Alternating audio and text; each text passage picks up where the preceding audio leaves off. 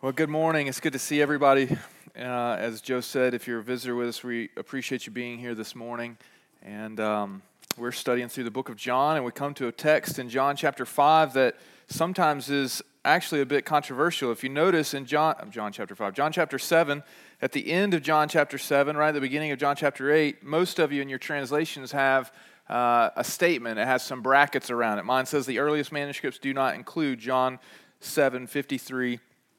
Verses down to 8:11. And there's a lot of reasons for that, but there's really two primary reasons for that. The first is the language of this text that we're looking at this morning. It really doesn't match John.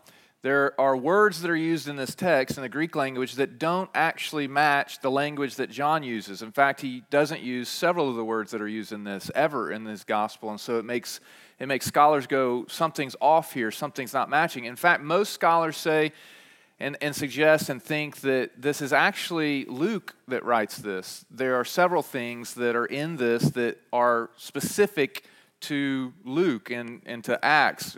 Luke wrote Luke and Acts, and the specific to the language that he uses. He records several times that Jesus went to the temple to teach and then retreats to the Mount of Olives. We hear that in this text. He uses the word dawn, or early in the morning, the word dawn in the Greek language there, and only Luke uses that word.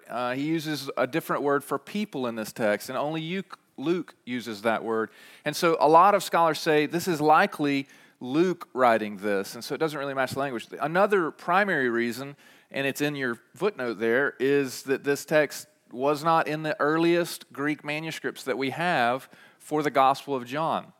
If you came to the seminar that we did called From God to Us, and by the way, all that audio and the teaching notes and everything are online now on the website. You can go check that out. There's actually 3 texts in the Bible, Romans 5, 1, John, this section here, and then the end of Mark, that scholars are not quite sure where they go.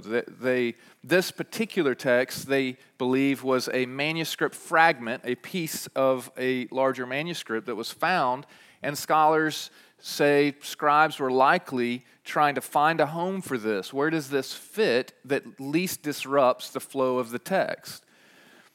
Now, what they often point to, though, is the fact that this text, it carries the same tone, the same character, the same attributes, the same gospel message that is dripping from page to page in the Scriptures. And so there's no doubt among scholars, there's no doubt throughout history of the church that this is something that's true of the life of Jesus. What the question is where does it fit? And so in search for a place to find its home, they placed it here because the scene is at the temple with Jesus teaching. And where have we been for the last entire chapter and for the last several weeks? And where will we be through chapter 8? In the temple where Jesus is teaching. What's the tone of the language here? It's addressing judgment. What has Jesus been doing in chapter 7? Repeatedly, he's addressing the Pharisees who judge based on outward appearances, but not based on the heart. John 7:24. And so what happens in this text this morning is, again, Pharisees placing or making or passing judgment based on external realities, behavior, not based on the heart. And so for all those reasons, though it is not original to the original manuscript in the Greek language to the Gospel of John, everyone throughout, scholars throughout, say we can't dismiss it. We can't ignore this text. It is true of who Jesus is. Now, what I hope that we will see this morning, and I hope that you'll ask the same thing as we study through this text, is, does this sound like Jesus? Does this have the flavor and the words and the character and the tone and the attitude and the actions of Jesus? Is it consistent with the gospel message? Is it consistent through and through with the gospel? And when we say gospel, we're not talking about the first 4 books of the Bible, the gospels. We're talking about the message that though we are sinners, we should be crushed. Though we are sinners and should be crushed, Jesus died on our behalf, substituting himself for us. That's the good news. That's what gospel means. The good news of the gospel. And so as we study this text, does the message of the gospel resonate through each word in each page? And I hope that this morning as we study this text that you'll see this text, and as I studied it this week, there's just no doubt this is dripping from the life and works and words of Jesus. And we'll see that this morning. This text, just to give a little bit more context on it specifically, the Pharisees are pitting Jesus. They're trying to argue that he pit the law versus grace. They're trying to make him decide which will he obey. Will he obey the law or will he obey grace? Will he agree that yes, this woman should be stoned, or will he show her great compassion and great grace? And Jesus does what only Jesus can do, and he sidesteps the entire argument, and he takes the spotlight away from the argument that they're trying to catch him in, the trap that they're trying to set for him. He takes it away from that, and he puts it squarely on their hearts. And he shines the gospel light on their hearts. And then, and he does that in a strong rebuke, and then what he does is he shifts the gospel spotlight to this woman that is despairing of shame. And he shines the gospel on her life as well. So he rebukes the arrogant and he comforts the brokenhearted. He is the perfect mixture of law and grace, of truth and love, of holiness and hope. And we'll see that in this text this morning. So here's where we're going to go. We're looking at the trap that the Pharisees set. We're going to look at the rebuke that Jesus issues to them, and how he does it is masterful. It's unbelievable. There's no way in my mind that anyone else but the Son of Man, the Son of God, Jesus himself, the Messiah, can do this. The way he does it is so beautiful. And then we're going to see the gospel on display with how he encounters this woman this morning. So the trap, the rebuke, and the gospel. Let's look at the trap here that the Pharisees set. It says, early in the morning he came again to the temple. All the people came to him, and he sat down and taught them. The scribes and the Pharisees brought a woman who had been caught in adultery, and placing her in the midst, they said to him, Teacher, this woman has been caught in the act of adultery. Now in the law Moses commanded us to stone such a woman. So what do you say? They're trying to trap Jesus in this moment. Just so you know, the scribes think professor, think lawyer, think a profession. Okay, so they're experts in a specific field. Their specific field is the law of God, the entire Old Testament. Particularly the first 5 books of the Bible, but especially the Old Testament, and then also the oral teachings, the historic teachings on the Old Testament. They're experts in it. They've memorized it. They know it through and through. Remember that. They know it through and through. They're experts in the law. Think profession. When you think Pharisees, think a group of people. Think like modern political parties, Republican, Democrat. Think a group of people. That's what the Pharisees were. They also were meticulous in keeping the law. They, among all the others, there were really 3 groups. I wouldn't call them political parties, but 3 groups of people at the time: the Essenes, the Sadducees, and the Pharisees. The Pharisees would be the ones that were meticulous in keeping the law. The Sadducees would be a different group. They didn't agree with all of the teachings of the law. And then the Essenes were the separatist elite group that moved out into caves into the desert wilderness. And so you have these 3 different groups of people here. The scribes and the Pharisees, these elite lawyers of the law, or experts in the law, bring this woman to Jesus. And they're seeking to trap her. Verse 6 says it clearly. Trap him, rather. That's their entire purpose. They don't care about the woman. She sinned, that she's in sin, that she's committed adultery, that she's breaking the law. They really don't care about her. What they're seeking to do, based on verse 6, is to bring some kind of charge against Jesus. They're trying to trap him. The word trap there means to trick, to trip up, or to gain evidence to prove wrong. That's what they're trying to do here. They're against Jesus. That's who they're after. That's what they want to do. And it's fascinating because it says they grasped her. That's what the original language says. They grasped her and drew her and dragged her into the midst. What's fascinating is the same word for grasped her is the same word that John has used in the beginning of the gospel, katalambano, for those who did not grasp Jesus or cling to Jesus. So while they grasp her and grasp for something to trick Jesus, they don't grasp who he is. I think that's interesting in the language there. And so they're seeking to catch him in a lie. Now, what's also interesting and we need to draw out is it says twice in the text, verse 3 and verse 4, that she was caught in adultery in verse 3 and caught in the act of adultery in verse 4. So there's no doubt about it. She's been caught red-handed in the act of adultery. There's no speculation about it. There's no wondering. There's no suspicion. I think she might have acted and committed adultery. No, it's caught in the act. So it's clear there were witnesses there that they saw it with their own eyes, that she was in the act of adultery with someone else. And so there's no doubt here in this moment. And they bring her to Jesus and they ask him, in the law, Moses commanded us to stone such women. So what do you say? They're pitting the law against grace. And they're trying to trip him up. The law says this. In Exodus chapter 20, verse 14, it says that anyone caught in adultery was supposed to be put to death. It's clear, Exodus 20, verse 14, that absolutely adultery is a sin. Leviticus chapter 20, verse 10 says that a person caught in adultery is to be put to death. Deuteronomy 22:22, a person who's caught in adultery is to be put to death. And the evil should be purged from the midst of Israel. That's what 22:22 says. So it's very clear that if he shows compassion, he will be breaking the law. If he shows forgiveness, if he overlooks this sin, he will be breaking the law. And we've got him. That's what they think. Now, that's on the one hand. On the other hand, it's widely known. It's known throughout that Jesus is a person who is gentle and kind and merciful and forgiving and gracious and compassionate. And it's widely known that he's gentle and that he welcomes sinners.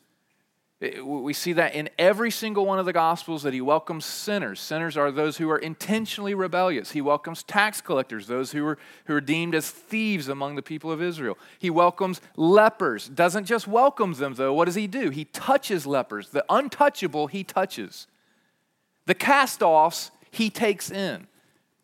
So much so that people began to accuse Jesus of being a drunkard and a swindler and like these people because he so readily accepted them. So it's widely known that Jesus is gentle and caring and compassionate and that he forgives sins. He always forgives sins. What's wrong with him? That's what these Pharisees are thinking. He always extends grace. And so on the other hand, if he upholds the law and says, yes, stone her, then he'll lack gentleness. He'll lack compassion. He'll lack forgiveness, and all the people will see him for who he really is. That's what they think. We've got him on the one hand, and we've got him on the other hand. And I love this. Jesus goes, no, you don't. You've got nothing on me. And that's what he does in this text, and it's beautiful and it's unbelievable. What will Jesus do? That's what's rising. The tension is rising in the text. What will Jesus do? Will he side with the law, and will he show that she should be stoned and therefore no compassion? Will he side with grace and therefore break the law? Jesus says, no, neither, or actually both, because he is the perfect fulfillment of the law and grace. He's the perfect fulfillment of truth and love, the perfect fulfillment of holiness and hope, the perfect mixture of these two things. Only he and he alone can be that. And so he turns and he rebukes them. The scribes and the Pharisees caught this woman, and they're bringing this woman to him. She's been caught in the act. It's clear that she's broken the law. And now they bring her to him to test him. And the question at hand is, what will he do? Which will he side with? And Jesus does something that only Jesus can do, only the Son of God can do, only the Messiah can do. He shifts the conversation. He shifts the spotlight from their accusations against the woman and their trap against him. He shifts all the spotlight to their hearts. And what do we know through every single page of the gospel? This is what Jesus has come after. He's come after your heart. He's come after my heart. He's come after our hearts because it's our hearts that are broken before God. It's our hearts that are bent towards sin. It's our hearts that are dead in sin and need to be revived, a heart of stone taken out and a heart of flesh put in. And Jesus moves the spotlight and zeroes in on their hearts. He shifts it from external accusations and external performance, and he shifts it and places it squarely on their hearts. Now, what's interesting is first, he bends down, verse 6, he does this twice. He bends down and he writes with his finger on the ground.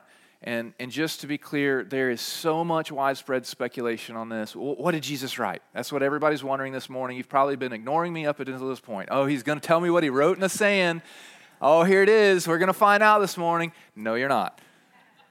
It's speculation. And anything that we put forward would be just that. It would be speculation. There are so many texts that have been put forward that he could have been writing. Some say he's just doodling.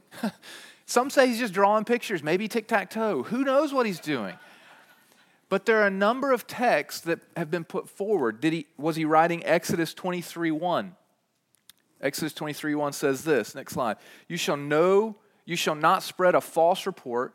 You shall not join hands with a wicked man to be malicious witness. Is that what he's writing on the ground? Exodus 23:7. Keep far from a false charge and do not kill the innocent and righteous. Another popular one is Jeremiah 17:3.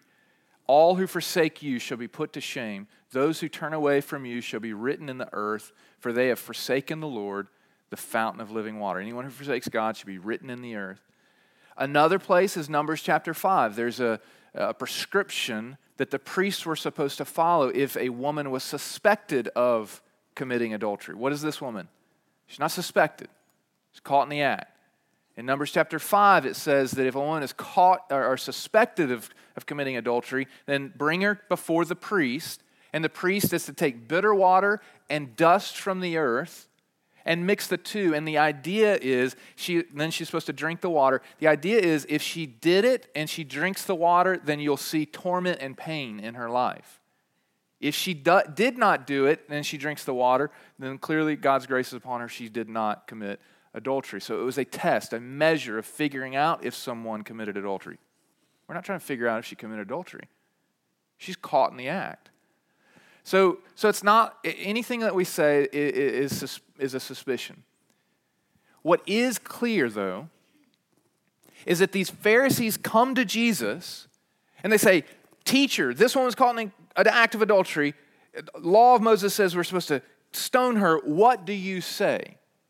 And Jesus bends down and he writes. And in the text, in the next verse it says, and they continued asking. They persisted in asking. What do you say? What do you say? Jesus, what do you think? What do you think? What do you think? What Jesus is clearly doing, whatever he's writing in the sand, what he's clearly doing is saying, I don't answer to you. You answer to me. What he's clearly showing them is he doesn't jump to their every beck and call. He doesn't submit to them. They must submit to him. And what he does is he then stands up and he says this amazing statement here, often confused, but he says this amazing statement. He says, "Let him who is without sin among you be the first to cast a stone at her." Let's read that again. "Let him who is without sin among you be the first to cast a stone at her." According to the law, adultery was punishable by death. The scribes and Pharisees had that right. But here's what's fascinating.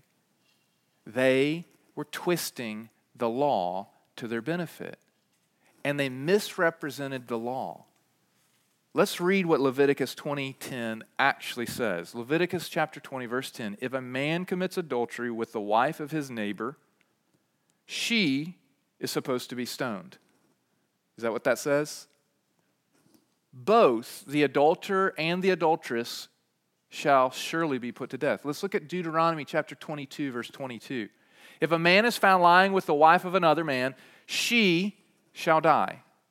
Is that what that says? You were so confident last time.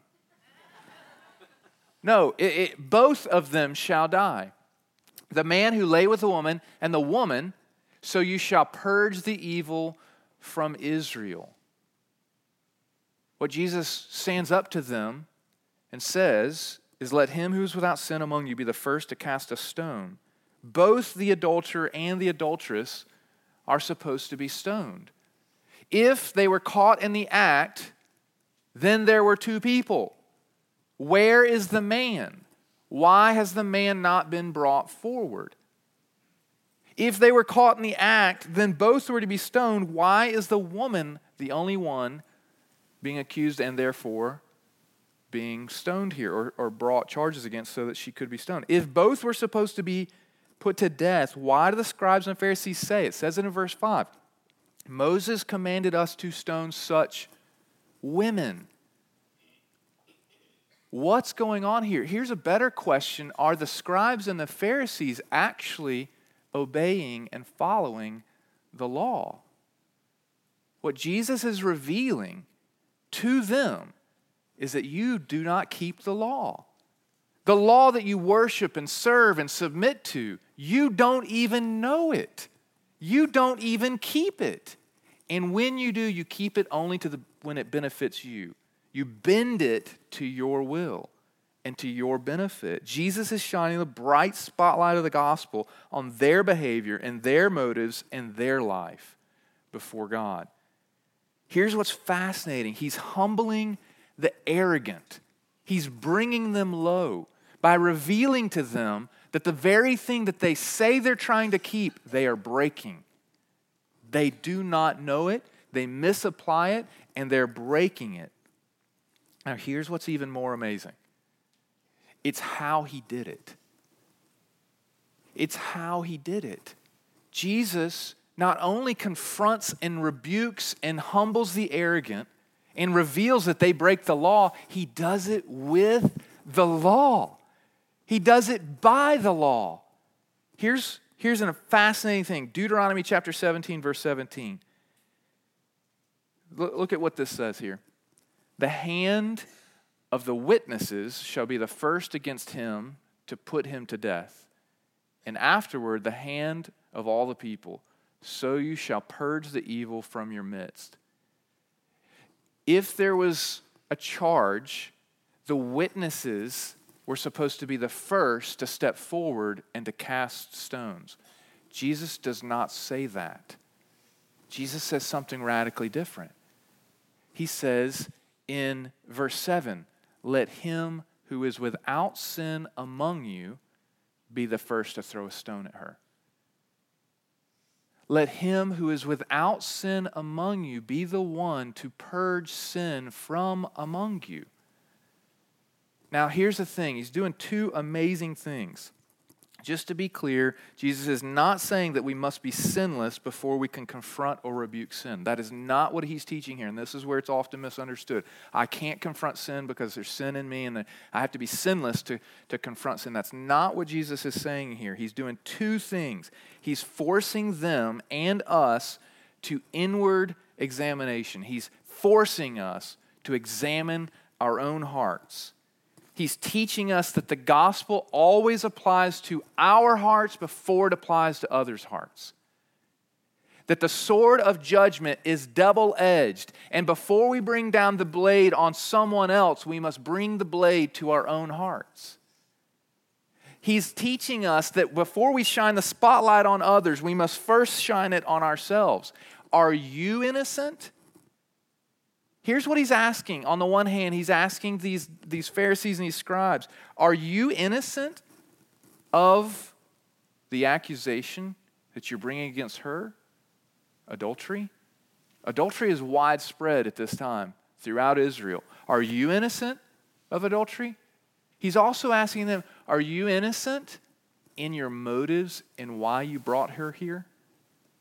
Are you innocent? The word here when it says that he who's without sin, it means to be guiltless or sinless. And again, he's not saying that we should be sinless before we can confront sin. He's forcing us to shine the spotlight on ourselves. Calvin says this, every man ought to begin by interrogating his own conscience and by acting both as a witness and judge against himself before he comes to others. Another commentator says this, put more generally, God's call to all of us all of the time is to live holy, godly lives, and any deviation from that should concern us as much in ourselves as in others. The gospel always applies to my heart before it applies to yours. I must always shine the light on my heart before I shine it on yours. That's what he's teaching here. That's the first thing he's doing. He's forcing the scribes and Pharisees to move within themselves and examine their own hearts. But the second thing he's doing, and it's amazing here, is he does not say she should not be condemned. That's so important for us to notice. He doesn't say she should not be condemned. He says, let him who is without sin among you be the first to throw a stone at her. In fact, he's saying she should be condemned, but only by someone who is innocent. Only an innocent one can purge sin from your midst. Only the one who is innocent and free from breaking the law can purge evil from your midst. So what's going on here? On the one hand, he's asking the scribes and Pharisees to inspect their hearts. Are you innocent in this issue at hand? Are you innocent in your motives in bringing her forward? Are you innocent of the very thing you accuse her of? Have you kept the law perfectly? He's already shown that they have not. And now he's gone after their hearts. That's what he's doing on the one hand. On the other hand, he's revealing to them their only hope. He's revealing to them that the perfect lawkeeper stands in front of them. He's revealing to them and he's rebuking them graciously. He's humbling the arrogant, but he's holding out hope. There's no one innocent in this scene except for me. That's what Jesus is saying. There's no one perfect here except for me. There's no one who fulfills the law except for me. There is no one who is your hope except for me. He's holding out the gospel to them. And it's fascinating. He's doing both of these, confronting but holding out hope. He's rebuking graciously. I think one more observation about this before we move on. I think it's fascinating as well. If there's one thing that a legalist can never be sure of, it's if they've done enough to keep the law perfectly. Some of you are inner legalists.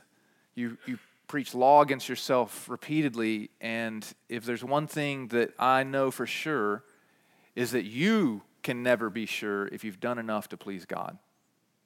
You remember when we went through the 5 Sola series this past summer, we talked about Martin Luther. Martin Luther, many called a religious neurotic because he would go to make confession to a priest and he would always wonder if that was enough, and so he'd run to the next church and he'd make confession to that priest, and then he didn't know if that was enough, so he'd go to the next church, and then he would go to Mass and he'd partake in the Lord's Supper. Is that enough? Did I do enough? I don't know. Have I had a bad thought since? I need to go to another Mass, and he'd go to another one. Why? Because he never knew if he did enough. And what Jesus has revealed here is that their hope is themselves. That they think that they've done enough, that they are perfect law keepers, and he's revealed to them, you're not a perfect law keeper. There's only one perfect law keeper.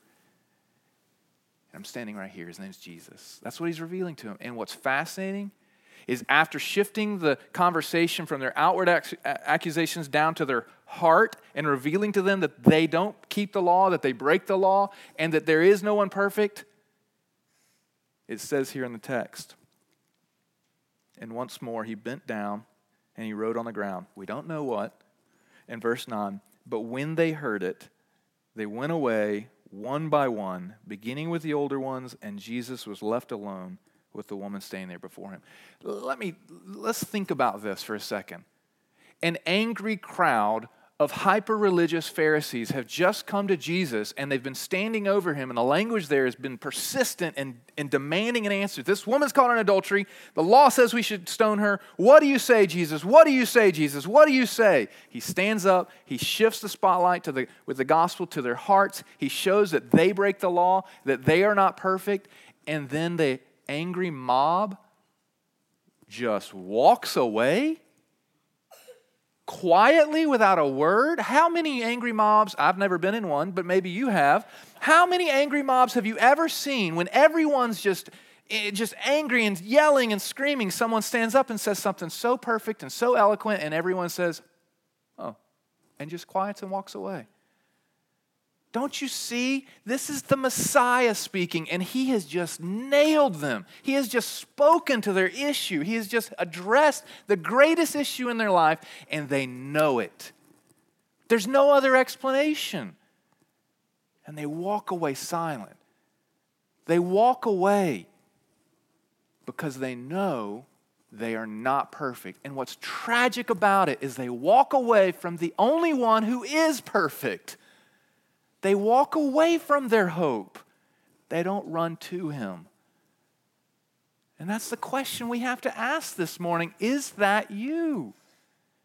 Are you keeping Jesus at hand, at distance? Are you keeping him at distance because you think you're enough and you're actually pushing him away? You're walking away from him instead of despairing of yourself and embracing the only perfect one who stands in your midst. This text is fascinating. So they lay a trap for him. He rebukes them. He brings the gospel to bear on their hearts and their lives. He rebukes them and offers them hope. He rebukes them graciously. But there's another thing that he does in this text, and it's the thing that we all skip to. It's the thing we're all drawn to because this is who we all are and we all desperately want. He comes to the gospel, and he turns. He's left there, it says, with this woman who's standing in front of him, and it's just, they're left alone. It's just Jesus and her standing there. And what's fascinating is where he rebuked graciously, now he graciously rebukes. He turns the gospel. And he uses the gospel masterfully.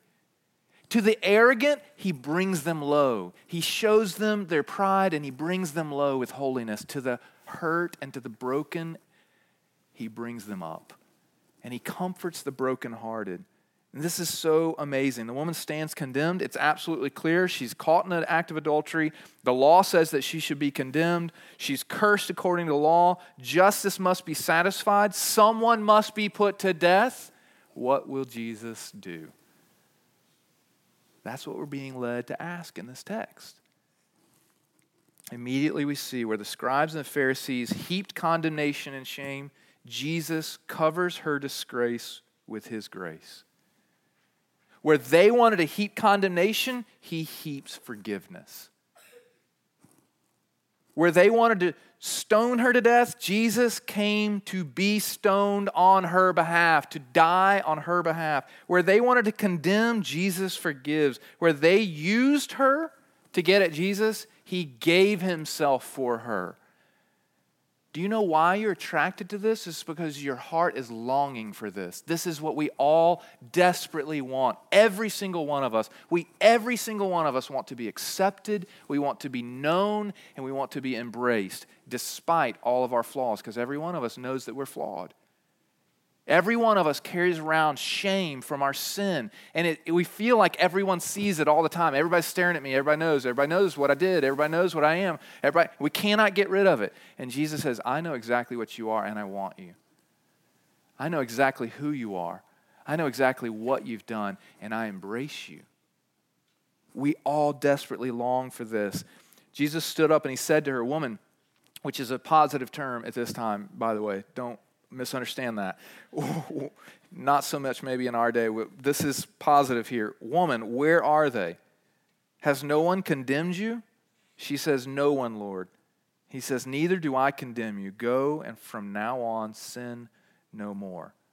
Listen, if we're not careful, we'll just rush. That's fascinating. That's beautiful language right there. But if we're not careful, we'll just run right by what he has just done here. We have to understand what's being said here. In legal terms, to condemn is to pronounce a guilty verdict and a sentence to punishment. It's to pronounce a guilty verdict and to pronounce judgment or punishment on somebody. So to not condemn a person is to declare that person to be in right standing. In theological terms and in legal terms, the opposite of condemnation is justification. It means to be in right standing before God. And he says, neither do I condemn you. In the most simplest language, what is Jesus doing here? He's forgiving her sins. And this is what we have to be so careful about. We'll run right by this. Don't miss this. He, who does not apparently seem to be the one that's been offended in the text here, is forgiving her sins? How is that? only if her sins are chiefly and firstly against him can he do that. This is what C.S. Lewis says. It's a long quote, not on the screens. Don't freak out. I know sometimes we get a little worried about that. I'm just going to read it to you. I want you to listen to it, okay? C.S. Lewis says this in Mere Christianity. He says, this is one of the most shocking things that Jesus does.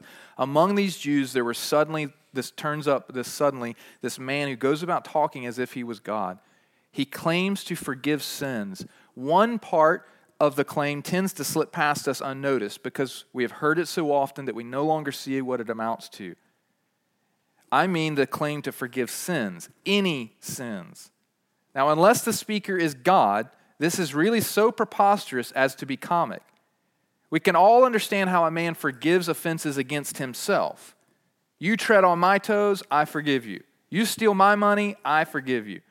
But what should we make of a man himself, unrobbed and untrodden on, who announced that he forgave you for treading on other men's toes and stealing other men's money?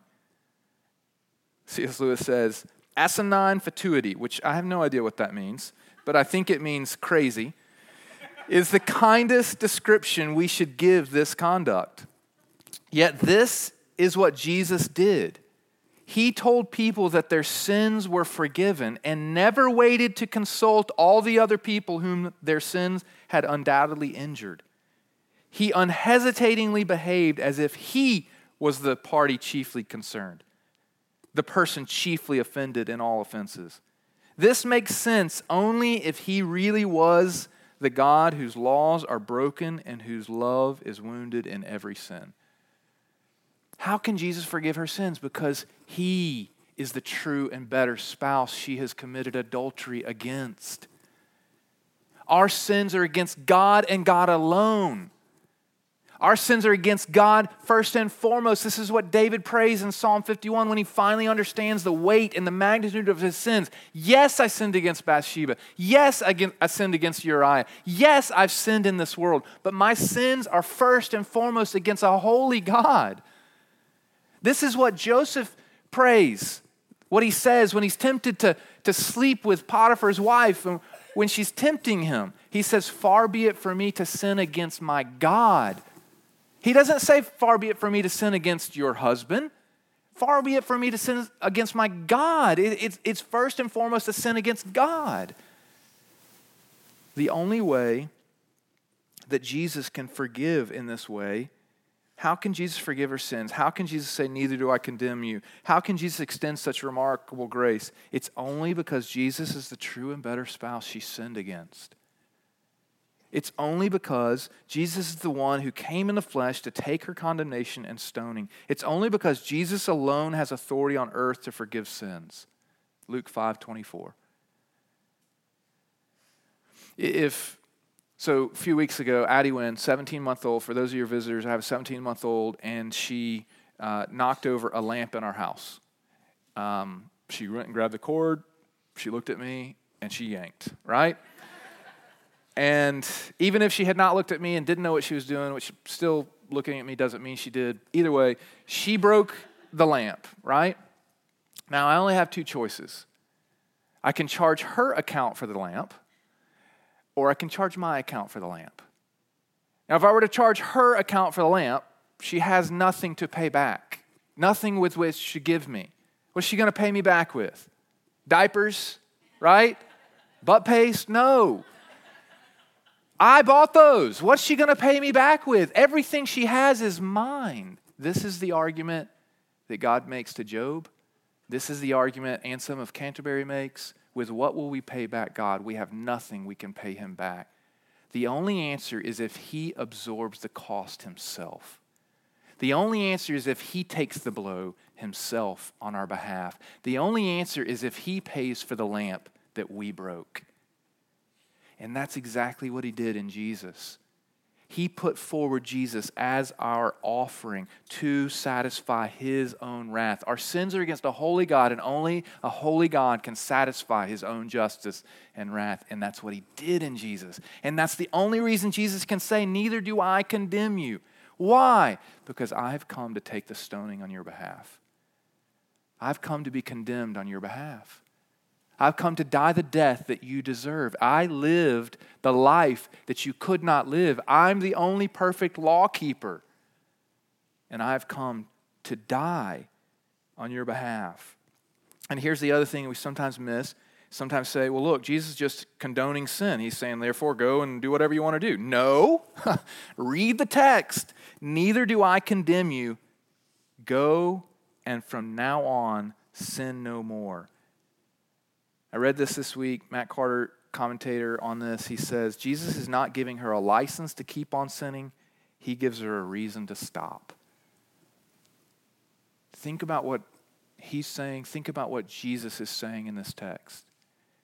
He's leading with grace and then calling for obedience, not the other way around. He shows her extraordinary, remarkable grace, and that leads to joy, joyful obedience. Not the other way around. We don't do in order to be accepted. We are accepted, and therefore we do. Don't you see that in Jesus, all our have-tos turn to get-tos? All of his, this is what 1 John says, all of his laws and his commands are not burdensome, they're joys. Why? Because I should have been crushed. I should have been stoned. When I see the cross and meditate on the cross and I see the one who died on my behalf, I can't help but give my life. I can't help but serve and go and give and do. I can't help but do whatever he commands. It's my joy.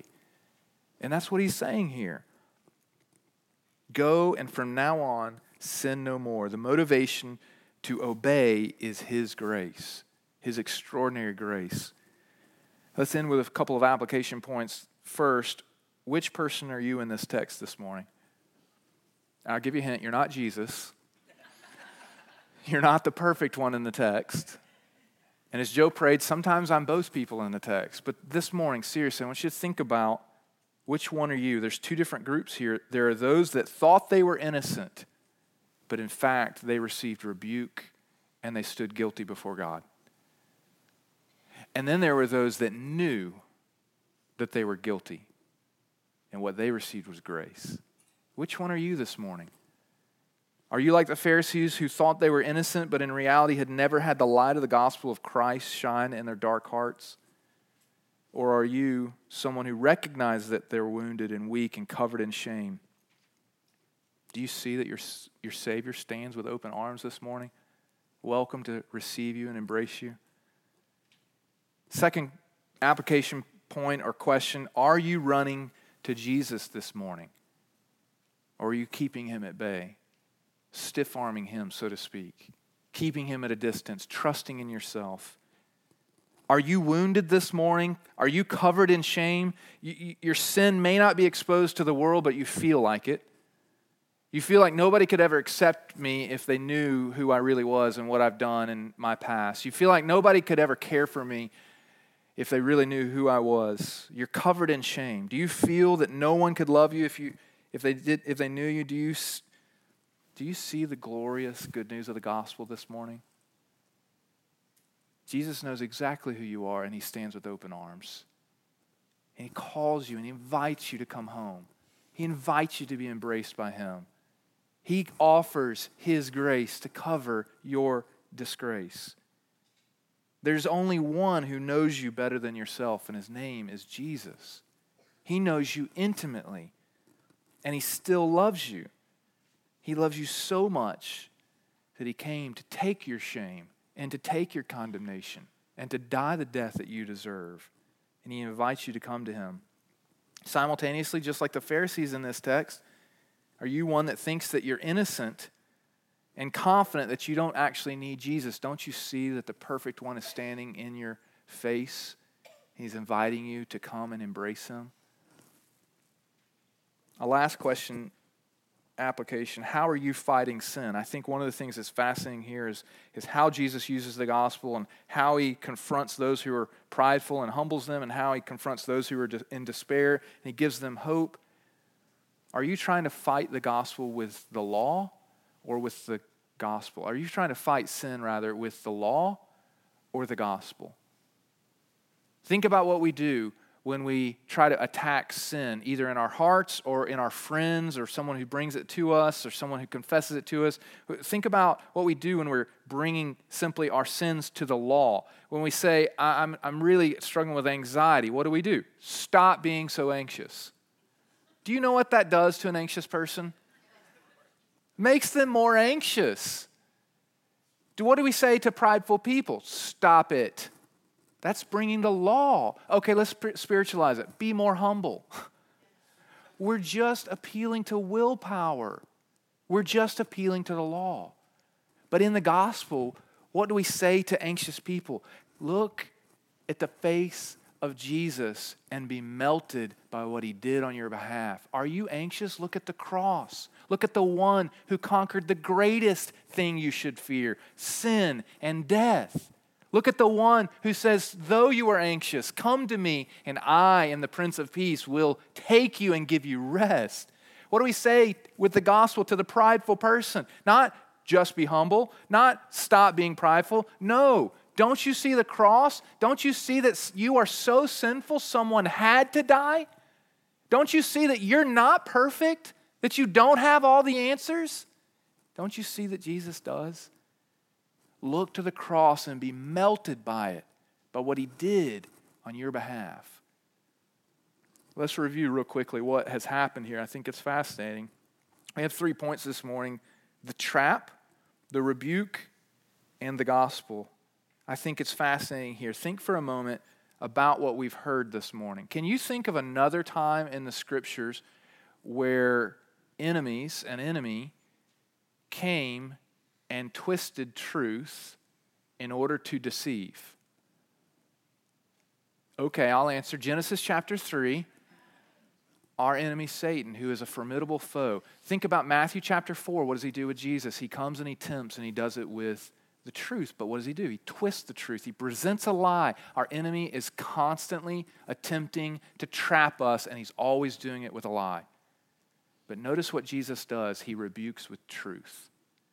He rebukes with truth. And the truth that he rebukes with is the Word of God. And what is the Word always pointing us to? It's the good news of who Jesus is and what Jesus has done on our behalf.